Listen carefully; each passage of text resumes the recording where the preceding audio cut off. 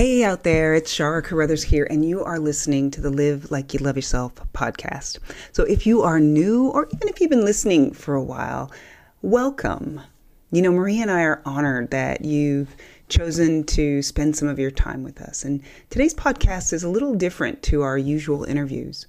Not long ago, we remembered that the reason we started this whole podcast thing was because we love talking to each other.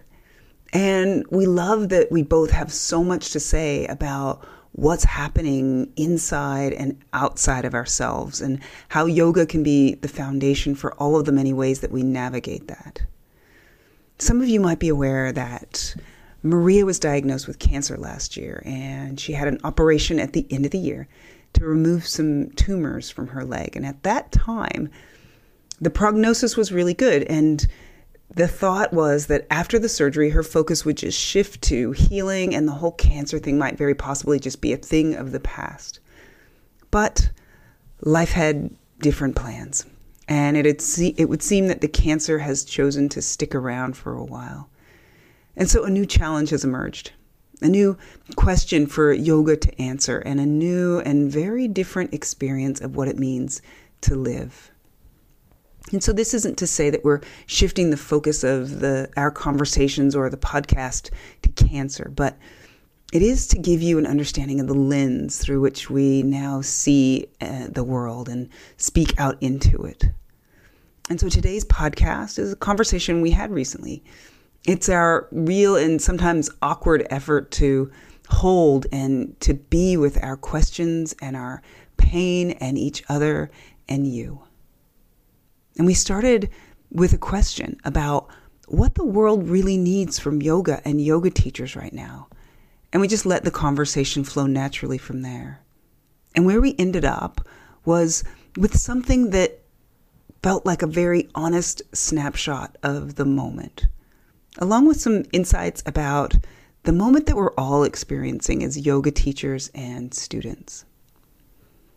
You know, the best part of it is that we really enjoyed this conversation, and we hope that you do too.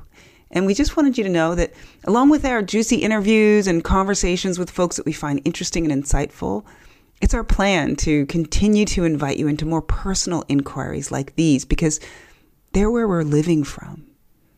They define and they're supported by our practice of yoga and living. And in all honesty, even if we didn't know it at the time, they're the reason we started this whole thing in the first place. Ooh,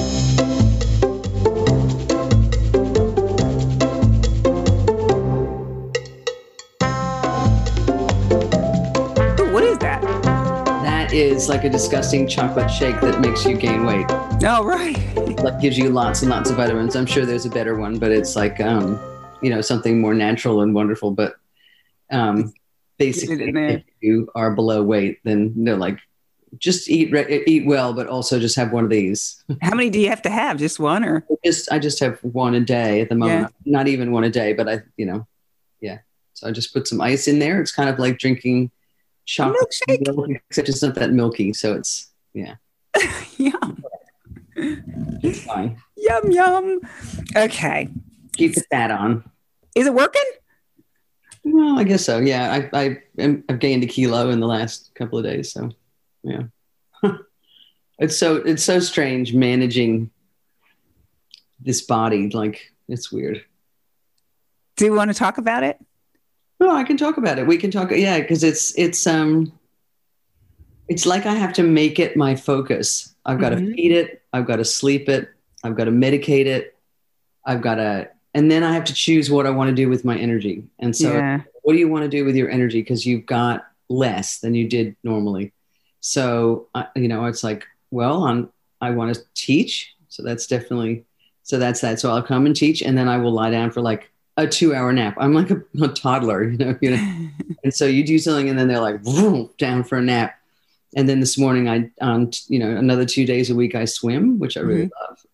Thursdays is kind of up for grabs on kind of things. But it's about really choosing what you want to do with your energy, and knowing that the mornings are much better. But I feel really happy when I'm kind of a bit productive. So trying to get my little online course launched, and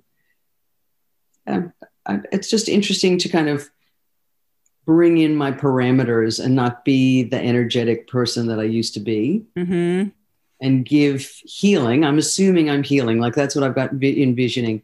So I'm taking this chemo stuff, and I have in my mind that this chemo stuff is working and that these tumors are stopping, and that that is all happening. And that's taking some hard work. Is that mental and emotional work? It is. It is. I have to stay with that positivity, and I have to really create the conditions to cultivate that.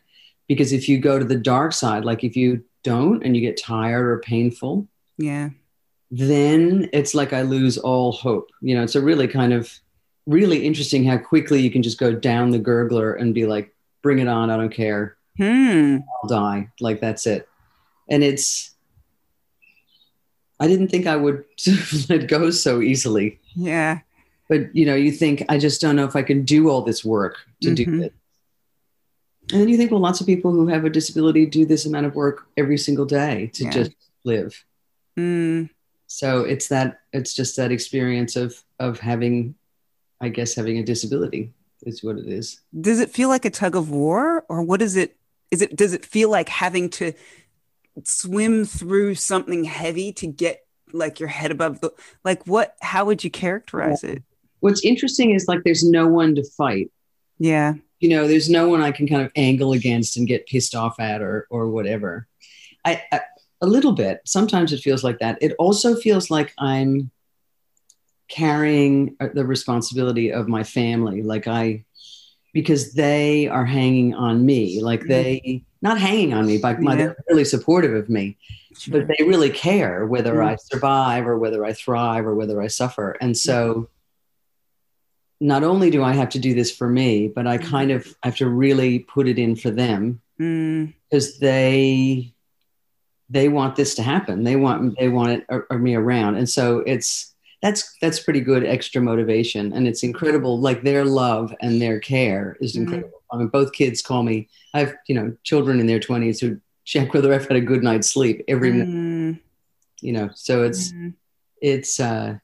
pretty amazing. But does that experience feel light, or does it feel heavy? It feels both sometimes. Sometimes it feels really like I'm lifted and so supported, so loved and so cared for. And then other times I it makes me upset because I like supporting them. So I don't want my kids supporting me, you know, but I mean, they do, and they're great, and I accept it and I love it, but I'm the mom. So I want to be the mom kind of thing. Like, so that kind of makes me mad and sad and also happy. Like, I'm so lucky that I raised kids who can do that, and we're doing it together, and we take it on as a family thing, but I don't want that to be part of their life. You know, I think for every kid, I'm just kind of thinking about my own parents and thinking about you with your dad.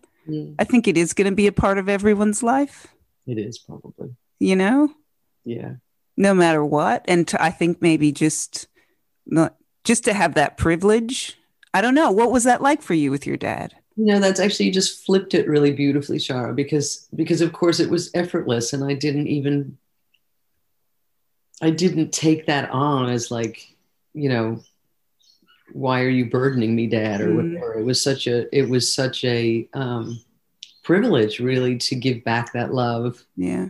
To be the person who could support him when he's dying, and to be so trusted by him, and so like he wanted me there and needed me there, and so that was incredible. You know, what an honor and a privilege. So you just kind of did something really beautiful, actually, because that's nice. That makes me feel better. Oh, that's good. I was just talking about it because I'm sure, you know, that feeling is probably going to come and go.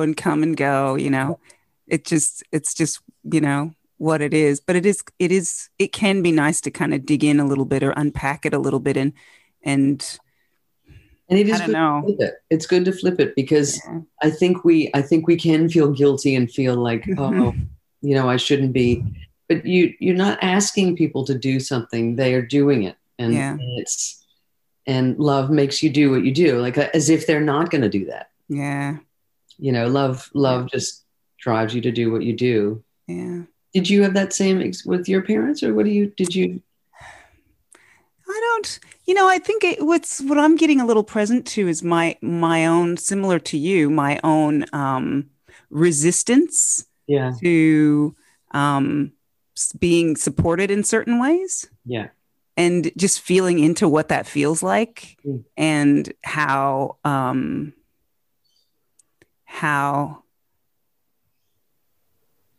what's the word I'm looking for? Reflexive. Like it's not something I think about. There's not a it's just so much a part of who I am. Mm-hmm. And I realize in feeling into what it feels like in my body, I realize how just ingrained it is, but I also recognize the feeling as a feeling that has put me in places that I didn't want to be in the past, or I'm like struggling, or I'm like, I'm just, those when you're just like, and yet there's that idea of just let someone help you, or just ask for, like, that's the last thing that comes into my head. In fact, it's like this deathly fear of like, of like, well, because, no. But then it feels, I don't know, maybe it feels like dependence, or it feels like, yep. And in our society, kind of failure. I don't yep. Sure. I think, and it's so interesting. We've explored the idea of accessibility, and we've explored the idea of, that idea that can you be this independent, fully blown person, or is it lesser to somehow accept support? Or is it richer? Do you know? I mean, does it open you to a richer experience? Because that is the cycle of life. Like it's going to happen at some point. Anyway, it's just that our culture doesn't value that. And when I say our culture, I mean in the larger culture, but I also mean the smaller yoga culture. Yeah. There is that very able-bodied, very, it's a real bias to that capacity and that, and I think we sometimes, maybe it is like coming into Sangha, coming into community. We talked about holding space. Yeah. We talked to Heather Plett. We talked about mystery and community being the things that support you. And that is nice. I like that idea of in holding space, that there are things that you have to let support you. And the idea of mystery, whatever that is, and community means that you got to let your people be part of your game. It's not just this independent show. And I think modern life is very isolating, and even more now with COVID. It sort of sticks you at your desk. You reach out over Zoom. Yeah. So, there is some value to these circumstances that ask us to really open ourselves up,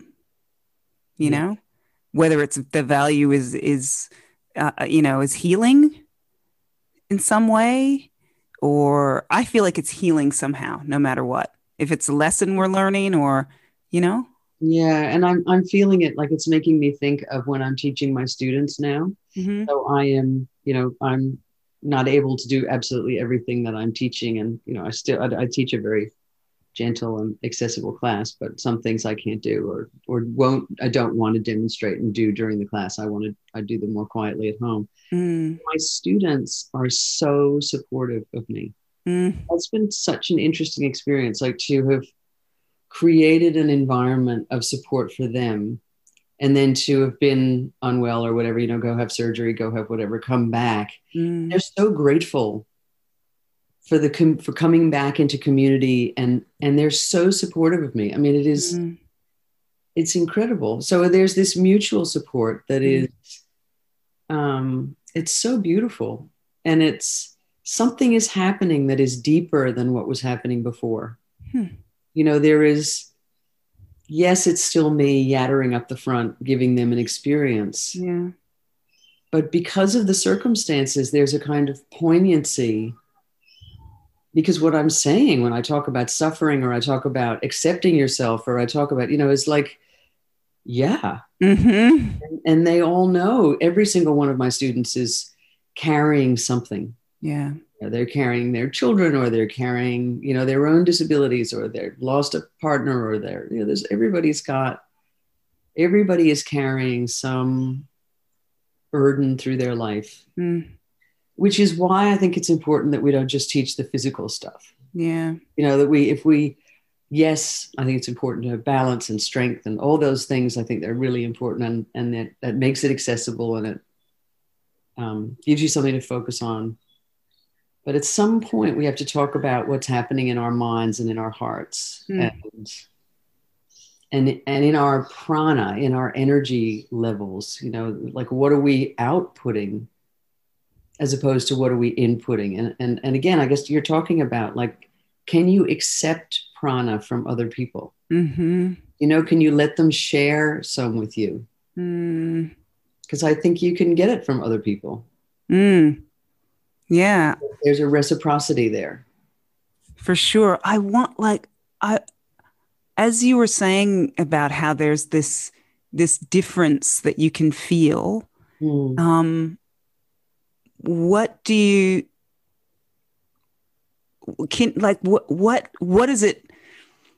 it feel like, if you can describe it? And if you kind of dug beneath what we understand, what do you, like, where would you say it's coming from? You've kind of talked about it already, but even just a little bit deeper even. I know. I'm trying to get the feeling of it. Like, you know, my goal in my class is to get people to feel their own stuff, like, not perform the stuff. I don't want them to execute the poses and, you know, do this, do that, and correct, you did that. I want them to really feel their breath. I want them to be receptive to the fact that, okay, now my inhale's coming, so now I'm going to do something rising and expansive. And now my exhale is coming, and so I'm going to do something contracting and, you know, grounding, I guess, or whatever it is. And so I'm always trying to get them to tune away from me and my verbal instructions, which of course I overload them with, you know, do this, do this, do that. And then I'm like, okay, now do it yourself. So you've got to give them that time to do that. But I can feel it all the more when I'm giving them themselves. I'm like, I want you to do this for yourself. I need you to feel in for yourself, because this is how you nourish yourself. And when I'm saying it, maybe I'm imagining it. Maybe nothing's happening and it's all absolutely the same. But for me, it feels like they really hear that. They hear how important that is, that this is like them tapping into some deep resource that they need. And that will carry them through whatever they're going through right now. And that will carry them through if they're going to have to go through something like what I'm going through. And it's what's carrying me through what I'm going through, you know. So I could be completely imagining it, having myself a good old time. I doubt it. I don't think so. I wouldn't imagine you'd talk about it if it was just imagined, you know. Well, but it feels like when I say those things that yeah, it isn't just an instruction now. It's like an essential thing. It's like, no, tap in, you know. Now there's no better time than now, and this is yours. This is mine. And in a way, we're here together, and I love coming together in a Sangha, and I say that all the time. It's so nice to do this together, but you're actually doing it by yourself. Like, it's really yours. So it's your experience of your breath, of your body, and we're here supporting each other because we're all raggedy, taggedy humans who are, you know, doing the best we can. For sure. You know, and there's a beauty to that, I think. But, you know, there's definitely there's been I just can't believe how sweet the community of students have been, and how it's hard to say, like they're really respectful, like they're not over the top either. You know, a few have been, and you know, what can I do or whatever. And I'm like, just be normal. And that what they can feel is that that's what we want. We just want it to be, to me, what it is normally, us coming together is exactly what I want. Yeah. I don't want anything special, because what it is what it is. That's the juice. We've been doing it. We just got it back. So let's do it. Let's just keep going. Let's just keep doing it. Let's try the best we can. Like, you know, yes, I have a dry mouth. Like I've got, you know, I'm on meds, so I've got to be sipping away at my drink like ridiculously. And, you know, they're all like, yeah, whatever, you know. So but I feel that like you do what you need to do, and to get this out, because this is important and we want this and we're here. Yeah. So there's that kind of commitment on their part, like whatever it takes for you to do this, we got you. We'll be here. Yeah. And it's very generous, isn't it? Yeah. It's yeah. I mean, can you feel the way that you've created that? I can, kind of. I mean, I think that had I been teaching, so maybe you can answer that too about your own classes, you know. I think if I'd been teaching a certain way, where it was like, come in and then I just drive them, you know, run them through the routine and off we go. Yeah. That there would be a different tone, but I have tried to make it, I guess, accessible is one of the words. Yeah. The goal has always been for them to kind of own their own practice, for them to not just perform it, but to understand what they're doing with themselves. And so I don't want obedience. And so that's always been the way. I mean, how does that feel in your class? You know, I don't know. I mean, there's definitely an air of that. You've been with these people for a really long time.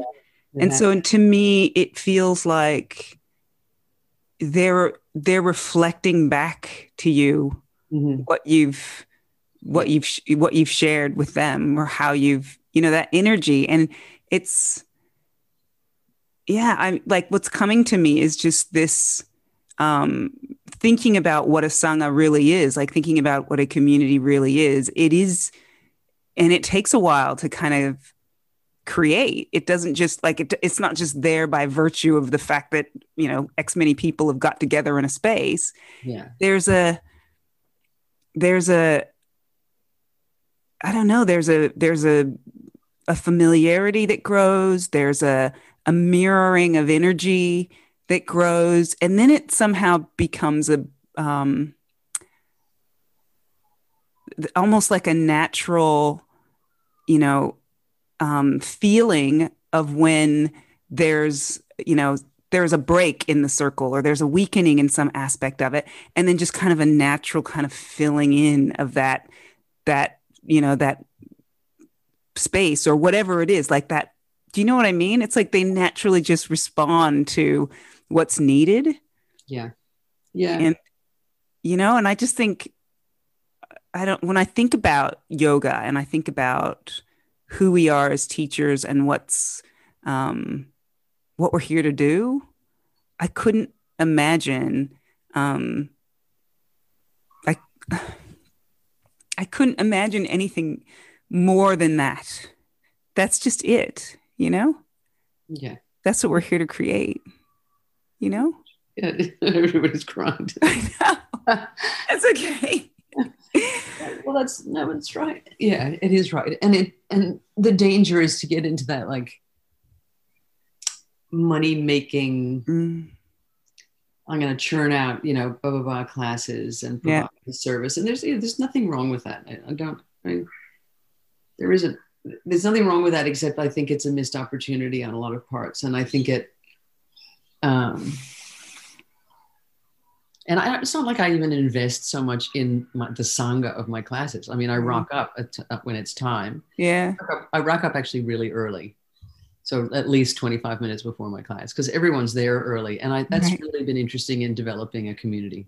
So I'm there, they're there. They're there hanging on the veranda like ready. I don't know what these people have to do in the morning, but that it kind of happened with COVID, where it was like, get a space. And it happened when I offered yoga to older people, and they, you know, when they just sort of turn up, like that's what they're doing this morning. So they're there. Yeah. So that creates conversations and little communities, like on the veranda, and they like talk to each other. And then, you know, somebody knows that somebody's not coming because they've got a dentist appointment. They let me know, like they keep track of each other too. And so there's a lot of that Sangha that has nothing to do with me, you know, we take care of each other. But I must say, turning up early is a big way to build something. Yeah. Just be spacious in the time around. Available. It's making yourself available to them. Like when I think about the opposite, I think sometimes about myself, where I'm like skidding right. Dreaming up. Look, I've done that. Yeah, believe me. Just as the class is about to start, I sort of skid in. I usually will hang out a little while after, but there I think your actions just speak so much to, you know, what you believe you're there to offer, you know? Yeah. You know, it's just being there. That's right. And but we've all skidded up for the class. Definitely done that. But yeah, it's I agree. And it is about how you think about it and you want to offer. And I guess, I mean, I'm lucky in that I kind of am not doing it for the money. I mean, I kind of am, but you know, watching the clock. I don't mind making money and having paid for my classes and things like that. But it isn't, that's not, it doesn't feel like my primary motivation. And so I'm lucky that way that I have other sources of income. And so it's, it doesn't matter if 4 people turn up or 20 people turn up or it's and you can just kind of be there and offer what's there. And it, you know, that's also changed though, that now I really feel like I have to have some, and that's honestly, talking to you has affected me. I love how you have some kind of theme or something that you're kind of thinking about. And I think rather than just kind of teach a class, it's really nice to have some idea or something philosophical maybe, or something. It can even be sensory. That's the way I feel. And that's the way I navigate the world. Yeah. Like there's been so many times where I've been like, I just wish I could be like Maria and like talk about the muscles and the this and that. But I think you also, not just talking about like the body and what's happening, but you also just have this way of inviting people into their bodies and then giving them some understanding of, in a way that they can really get their heads around. Like I'm constantly thinking about your thing where where you're meant to be, you're kicking your foot up, and I laugh at that whenever you say that. You're pushing your foot up, and it's like you're on the bunk bed, and you're Luciano Pavarotti, right? I love that so much. But it's like these things connect people to their bodies. They do. It's the same as having some philosophical theme, you know? It's like that's what we're there to do, is to kind of connect people through some channel or some avenue that they can just go, you know, they can, and it's just about connecting dots, you know, and just and the way giving them themselves, like in whatever aspect, you know. I think that flicker of recognition is them going, oh, you know, I recognize myself, and I've learned something about myself, I guess, or I know something about myself, which people like. Yeah. That's why as teenagers we did all those quizzes, you know, yes, extrovert or an introvert, but we like that. And people have said that about my class. They go, I'm learning. I feel like I understand about myself. And I think not just on the physical level, but then on the mental level of like, oh, look at my habits. You know, when Maria gives too many instructions, look what my shoulders do and my mouth does, and look what my breathing pattern does, and my you know, my thought pattern does. And then we can kind of laugh at it, and I could be like, and then relax. You know? I love that, because I feel like that's what yoga, for me, I feel like that's what yoga is meant to be. Everyone has their different thing, but some folks feel like yoga is their escape. I'm escaping something. I'm escaping my life, or even I'm escaping my troubles, or I'm escaping myself. But I feel like it's the opposite. I think we're there to learn ourselves. And I agree. And there's some invitations that are easier to say yes to than others, you know? Oh yeah. And I feel like that's what we're there to do, you know, is to try to find those invitations and extend them. Yeah, no, I totally agree. And I think that that's why a lot of people find yoga really confronting. I mean, maybe if you escape and you put yourself just through a physical routine, then you can escape. But if you start paying attention to what you do and you know what your reactions are to things or what your habits are, and then it can be quite confronting. If you're, I mean, it can be great also, but it can be also quite confronting and to get to know yourself. But it's such an amazing thing that you can come in and kind of do, I don't know, 75 or 90 minutes of stuff with your body and with your breath. And it's that opportunity to kind of turn in and see those things. You know, it's a very powerful process that doesn't have to go so incredibly deep, but that creates a nourishment and a re-anchoring to who you are that sort of holds you together for the rest of the week or whatever it is. You know, that's, I think that's what my students would say that they were up to, and you're probably what your students would say they were coming to your class for. You know? I'd like them to say that. I wonder. I'm wondering when, for you, since there's been shifts, obviously, in your energy and physical and all the rest of it. Have you? What was the question?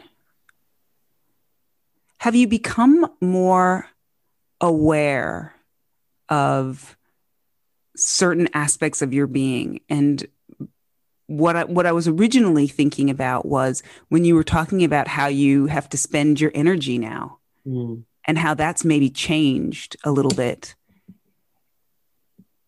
I recognize how so much of I love this phrase, the idea that we're leaking energy, because we do. And a lot of it is because we're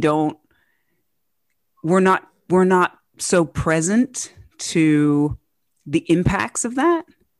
But I wonder for you now, have you become, just in this moment, you know, just in this moment in your life, have you become more familiar with the way that you spend your energy, and also just with the energy that certain aspects of your living require, more so than you maybe would have been? Definitely. I mean, like energy is so precious. It's really, it's like giving me 20% of what it's a lot less energy. So it depends. If I manage things well, then I have more. But I think the hardest part in the beginning was, you know, people hear you have cancer and then they want to come and visit you. They want to visit you more than they ever visited you. And you're like, well, we didn't really get together for afternoon tea this often. And I'm not actually dead yet. So, that actually had to settle down a little bit, because that actually taxed quite a bit of energy. And I think it was the drama of things and there was a big scare when you're like, oh my gosh, you know, you have cancer and it's spread. It didn't just come out in the surgery. And there's a big like, whoa, that you go through, that is, you waste a lot of energy on just the Buddha's second arrows, you know, all those that kind of, going through all the stages of denial and anger and all those things. So once that settled, and I feel like it has settled now, and I had a friend, he came to afternoon tea, and he said, so what changed? Because a couple of weeks ago it was all bad news, and now here you are. And I was like, well, I just decided to live. Like I thought, you know, there's only so long you can be kind of the patient and sit there. And then I was like, no, I'm going to teach and I'm going to live and I'm going to do what I want to do. And that's really where that question came up, is like, okay, now what do I want to do? And you know, who do I want to see? I want to see people like I normally saw people, which is actually not that much. Like I'm quite a loner, really. You know, I mean, I do a lot of squirreling around in my bedroom and doing my practice and coming up with whatever. And so it's kind of come back to normal. And then, but then I realized, no, that teaching is like huge for me in terms of feeling competent, creative. Like it's I love the creative challenge of teaching. I love, and we've talked about this before, that it isn't kind of an intellectual exercise, that it's actually like a visceral, like, you've really got to almost drop into your being and feel what they're feeling, and feel the tone of the class. It's kind of a flow experience, so that you tune into what they need and how they're going. And you got to have an idea, but you got to also respond. And I love that challenge. And so I've been enjoying that a lot. And that's worth kind of spending my time on. And then swimming is another thing that I really enjoy spending my time. I just love the feeling of floating in the water. Yeah. And because I can't walk, like I literally, I can't really walk more than 200 meters. It's a real bummer. Maybe I can eventually, but at the moment I can't.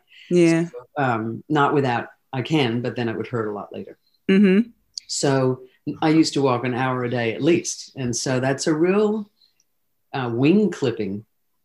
It's just a really weird thing not to be loping along. And I look at people loping along and I get kind of mad at them. You don't even realize how much it is for you to be loping. Yeah. But so swimming gives me that loping feeling, that feeling of being fluid and beautiful, and in a way that I can't even achieve now in a yoga practice, because there's more pain around yoga. There's more limitation, I guess, in my body. And things aren't just like, oh, it's so easy. It's a different experience. So that's a really beautiful experience. And then yoga practice is also important. And it's been a really interesting experience to kind of change what I'm doing, or modify what I'm doing, and not get mad that I can't do what I loved to do. But I can't, kind of, there's things that I can't, even simply like hugging my knees to my chest and like making circles with my knees. One leg is substantially heavier because I've got this lymphedema than the other. It just doesn't work the same way. I've got to figure out a way to do it. Yeah. And instead of getting mad at it, I have to actually embrace the challenge of working out how to do it. And I've been thinking a lot about my lymphatic system and about how to move lymph in my body so it's such an interesting challenge to kind of, and then how to move prana, because I don't just want to move lymph. I actually want to restore my energy.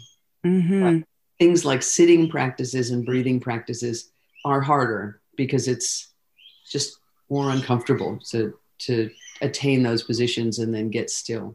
It's still possible though, and it's actually where I reap the most benefit. Yeah. So I have to get there. Yeah. Yeah. Wow.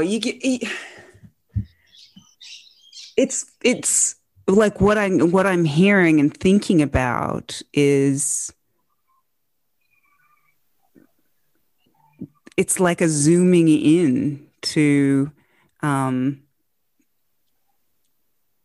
it's like a zooming into, or for lack of a better word, like a amplification of experience. And so it's like, this thing is taking my attention now. So whereas before, or, at some point, like this is really interesting to me, because I feel like this process is like a microcosm of a macrocosm. Like these are experiences that are going on in all of us all day, every day. And yet they're because of certain things, we're mainly able to kind of just ignore it, or we just do. Yeah. And yet when those experiences get expanded, like the pain or the heaviness or the whatever it is, when that gets expanded, that's when we have to tune in and begin to look at it and begin to learn how to process it. And you can't not, like, like I've tried not, believe me. I'm like, I'm just going to ignore this thing. And it just slaps you right upside the face. It's just, oh no, that's not going to work. Yeah. What has surprised you most about the way that you've met whatever has come your way? Well, initially I thought I'd actually be better at it. Like I thought I'd be, oh, you're amazing at being sick. And, it was like, cause I kind of was a bit euphoric after surgery and then did get the like, oh damn it, it's spread. So then it was like, and I think I was kind of disappointed that I did flail around and waste some energy just being pissed off at the universe that's because I'm like, well, what?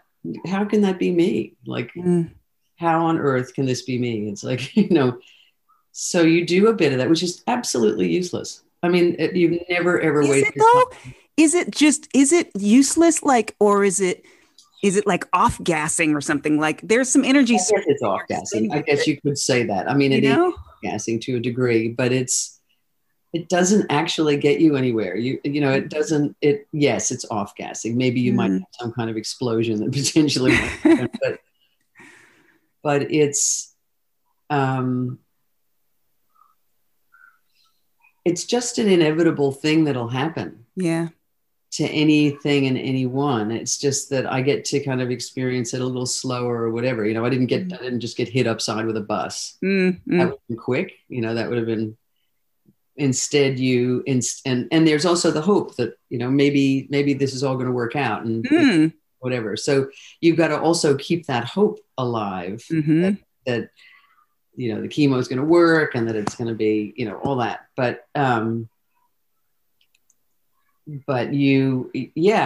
it's sometimes I don't want to direct my attention. I don't want to do yoga practice, even though I know that yoga is actually the best way for my mind to manifest what it needs to do in my body. Like if my body is going to do what it needs to do, my mind has to go there first. I've got to find that peace and that calm in my breath and that calm in my mind. I know I have to do that. And that is challenging. That's really, really challenging. And I kind of wish I were a little better at it.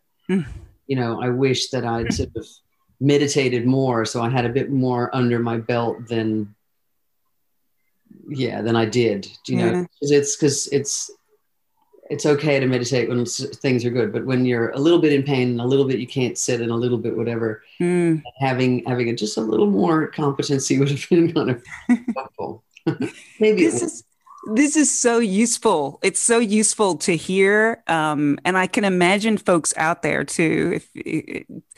What I'm hearing is that we have this understanding, even about ourselves, that I'm good. I'm good. I'm good at whatever. Like I'm good at practice, and I'm good at whatever. And you look at outside of the world or outside of you, and you think, well, yeah, and I'm good at making healthy choices, and I'm good at whatever, and yet, just like anything, it's a freaking pattern. It's just another pattern, and it's like, I'm just in my healthy person pattern, and I'll just be in this pattern, and then the minute better than a lot of other patterns, like, oh, certainly, certainly. But we can get all self-righteous on it too, and be like, I'm healthier than 90% of the people out there, And I think I've actually said that somewhere, and I'm like, oh my gosh, how terrible is that? I think it's because I think about yoga as wanting to, like we've said in before, yoga is just about showing us our stuff. It's like, here's your stuff, how you gonna deal with it, and everything is stuff. The healthy, the whatever the patterns of, doing your yoga or the this or the that or however we see it, it's all stuff. And what I feel like we're trying to get to is this ability to be detached from our stuff. And it's just like what you're talking about. It's as things come, I am adjusting, I am listening, I am doing what I am discerning, I am acting, I am, you know what I mean? As the stuff comes at me, the pattern is gone. So all I have is my ability to choose myself. And it's, am I going to do it or am I not?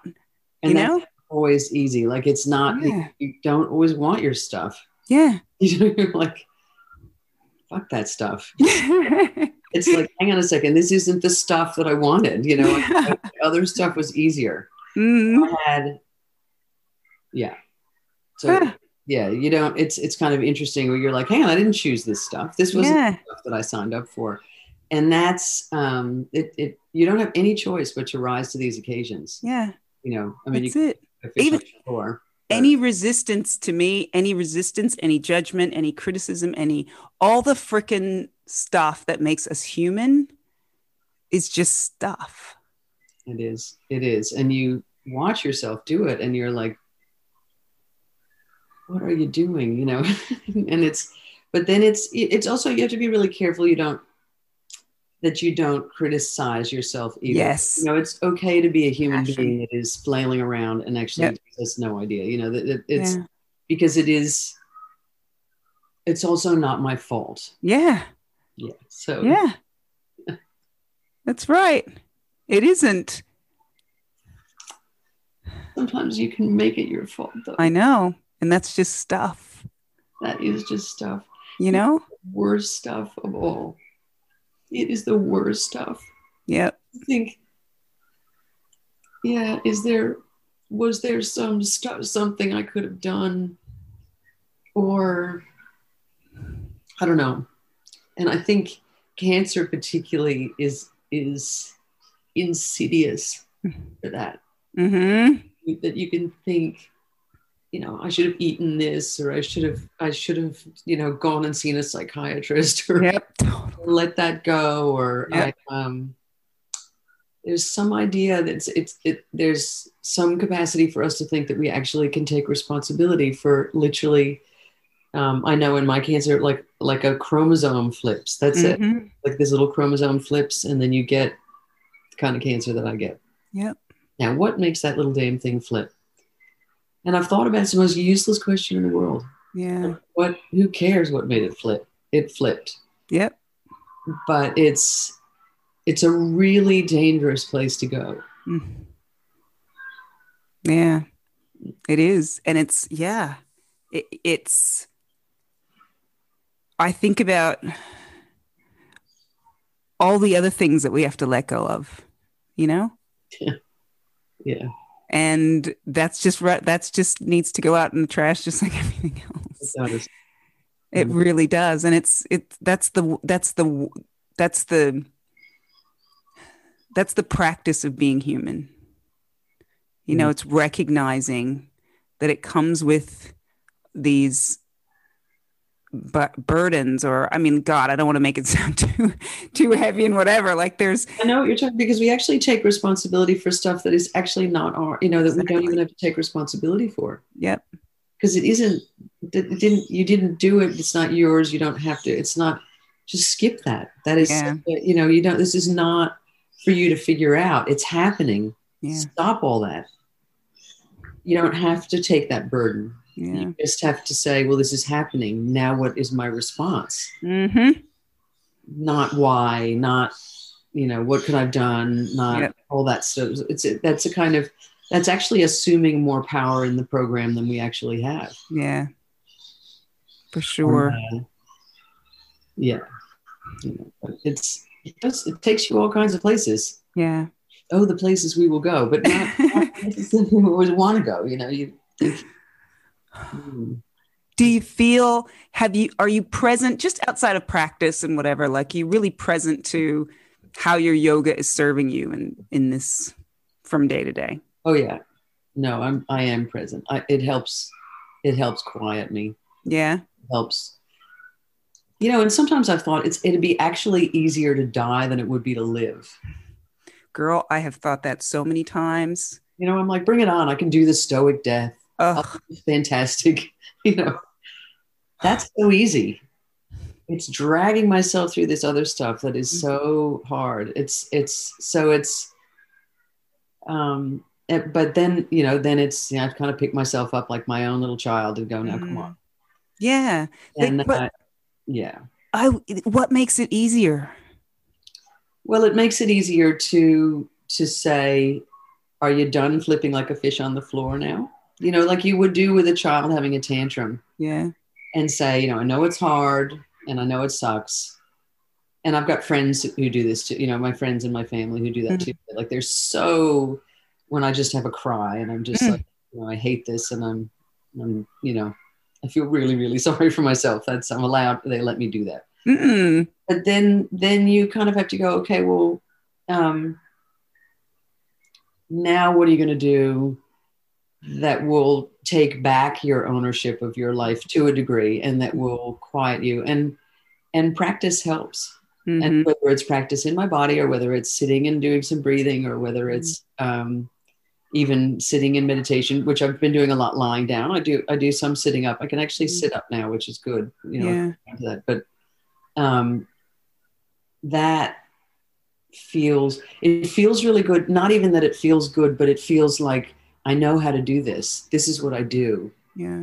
Do what you know how to do. And it puts me in a groove, and I can feel myself calm down, and I can feel myself embody and become present.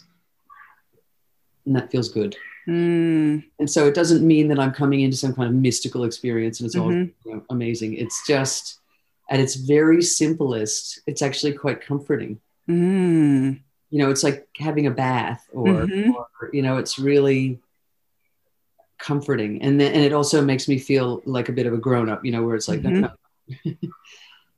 Flipping like a fish on the floor is not, it's wasting a lot of energy. I can feel that it's restoring my energy. Yeah. So it's not this tremendous output that I am replenished in some way after that practice, rather than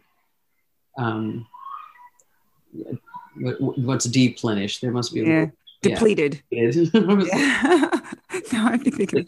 Yeah, exactly. So that's the difference in the feeling. Yeah. Some part of me feels like, which is why I'm really loving having this conversation and all the conversations that I have with you. Some part of me feels like that simple description, just being in your body,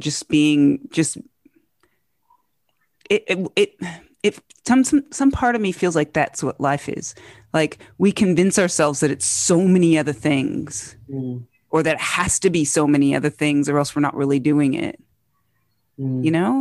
Or it's going to be a bit more glamorous than than that. Yeah. It's pretty simple stuff. It is pretty simple stuff. And you also, you really do tune into simple pleasures, like a good night's sleep, or, really yummy food where your mouth makes lots of saliva to eat it, or, getting together. I had the most beautiful dinner for my sister-in-law's birthday last night. And it was just so normal and lovely. And it was just lovely. And these things, and you just think, although I'm a bit like, I just love to death the people that I love at the moment. I'm like, they're getting so much loving, because I'm just like, love you. Anything else I've sort of dropped away, it's interesting how you just have absolutely no interest in stuff, in lots of things that deplete you. You're like, I'm so sorry, I'm so done with that. So that's really easy to let go of. That's feel unburdening. Those feel like the choices, like somehow this idea of discernment has really been present for me of late. Like, it's something I'm really integrating, because it's a big part of yoga. Something that you hear a lot, and you also hear different versions of what it means. But to me, what it's meaning right now, and I'm so like I'm so tuned into my experience of it. It means choosing yourself. Yeah. It means letting all of those things, like you're saying, letting all of those things that are just not doing it for you, like not contributing at all to those prana stores, in a way that you're choosing. Because it's not to say that everything we experience is gonna top us up. Some things will, you don't get things everything. Yeah. Yeah. And I just feel like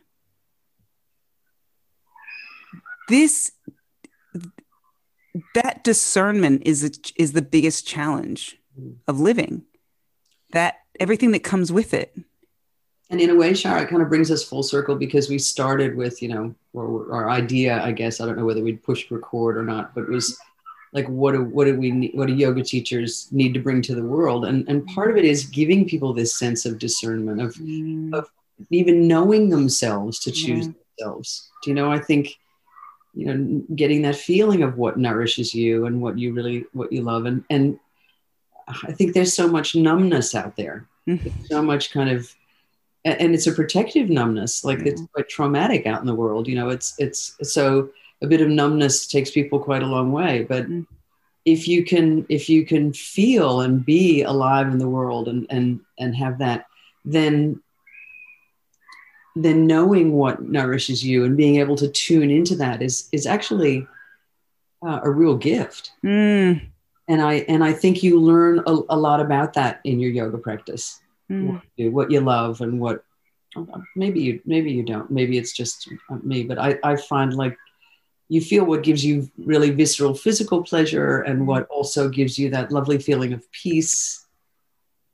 And of nourishment, but also you get to choose all the time within a practice. No, I'm not going to do that. I am going to do that. And, you know, that's so there's that constant kind of discernment. But you need an orientation. Yeah.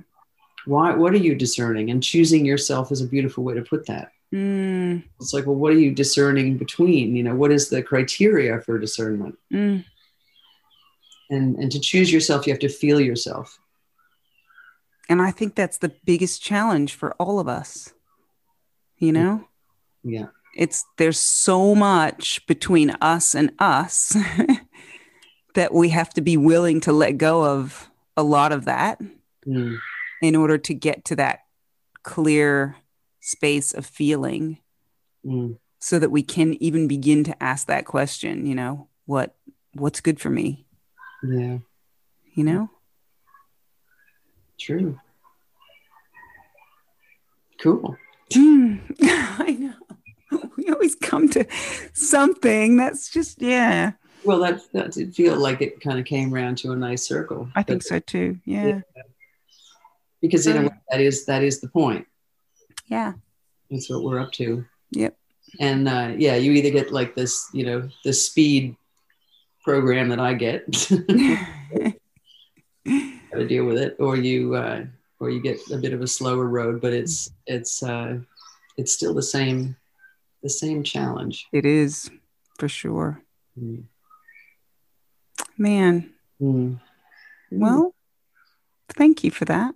Yeah, that felt good. It wasn't. I wasn't sure where that was going to go, but it felt good. Yeah, I'm glad, because for me too, it's just, it feels like that's the way my brain works. You know, you just have to work stuff out. Like you have to talk it out, you know, somehow. To talk it out. Actually, it really did. I feel clearer for that conversation. And,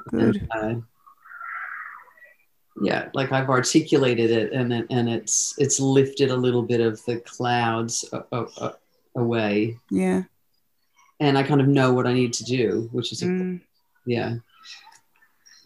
refuge in my practice. Sure, that's like such a refuge for me, that my practice, and so it just always feels good. Now, what that looks like, whether that looks like me moving around or lying on the bed or whatever it is, but it's I know it's what I need to do. Me too. To choose myself. Yeah. Yep. Me too. And there's often work to figure out what that is, you know, but it's worth it, I think. Yeah. Thanks. And thank you so much for listening. We're really excited to be bringing you another conversation soon, which is a conversation that Maria and I had not long ago with Michael DeManicore, who's the director of the Yoga Institute in Australia. And we talked about, he's also a psychologist, a clinical psychologist. So we talk about mental health, we talk about COVID and yoga post-COVID and all sorts of interesting things. So you'll want to definitely tune into that conversation. So go ahead and subscribe, and you'll get a notification when that episode is ready for listening. And for all you yoga teachers out there, just a heads up that Maria is going to be offering her Yoga for Older Grownups training online starting in April. I believe it might be the first time that she's offering this amazing training online. She's been offering it for years and it's a fabulous training. So if you want details or to sign up for that training, go ahead and check out her website, yogaforgrownups.com, for those details. And lastly, I am soon going to be offering my Elements of Yoga, Ayurveda for Yoga Teachers training online. Starting in April, we're going to be running it as a 10-week yoga sangha. We're going to be meeting weekly online. We're going to be talking about learning and working out how to integrate the concepts and the practices of Ayurveda into our lives and into our teaching. And you can find out details about that on my website, blissbodyandsoul.com. So until the next time, take care of yourselves. Namaste.